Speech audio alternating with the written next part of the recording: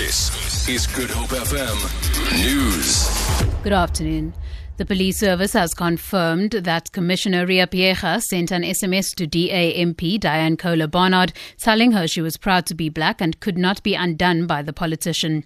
Police spokesperson Solomon Machale says the SMS was not meant for public distribution and was not intended as a threat. The SMS caused a stir in Parliament yesterday. Kohler Barnard says she finds it appalling that a police commissioner would choose to send her a personal message because she did her job.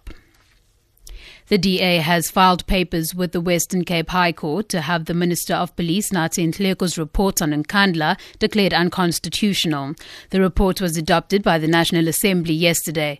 The party says it has exhausted all parliamentary processes to force President Jacob Zuma to account for non-security upgrades at his private residence in Nkandla.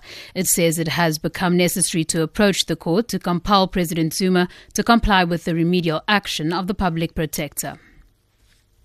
Western Cape Minister of Local Government Anton Breedel has welcomed a decision handed down by the Constitutional Court regarding the role of a council speaker in taking deciding votes. This comes after the Oudtshoorn Council in the Little Karoo last year reached a deadlock on approving its budget and the then speaker, who had already voted, cast another deciding vote to approve it. Breedel took the matter to the High Court, which ruled that it was unconstitutional for a speaker to cast two votes in order to break a tie.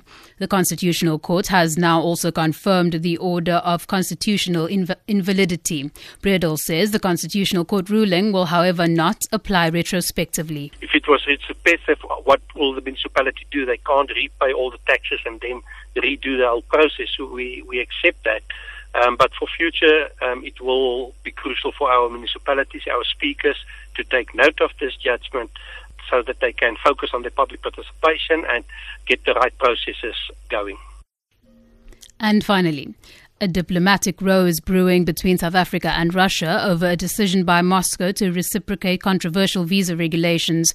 South African businesses are irate because Russia is refusing to relax visa regulations, despite South Africa offering all business people from BRICS member countries 10-year visas. Moscow says South Africans must apply for visas in person. It has described South Africa's new visa regulations as unprecedentedly steep. Co-chair of the Russia-South Africa Business Forum, Ndaba Nsele, says they have raised their concerns with Russia to no avail. As I'm talking to you right now, the status quo is still the same. We're still going to apply and get 3 days or 4 days. But with them, they've got an advantage. They can be for 10 years.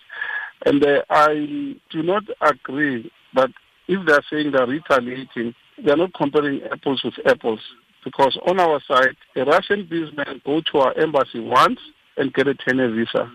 Me, I'm going to go each time I'm going to Russia. For Good Hope FM News, I'm Danielle Buse.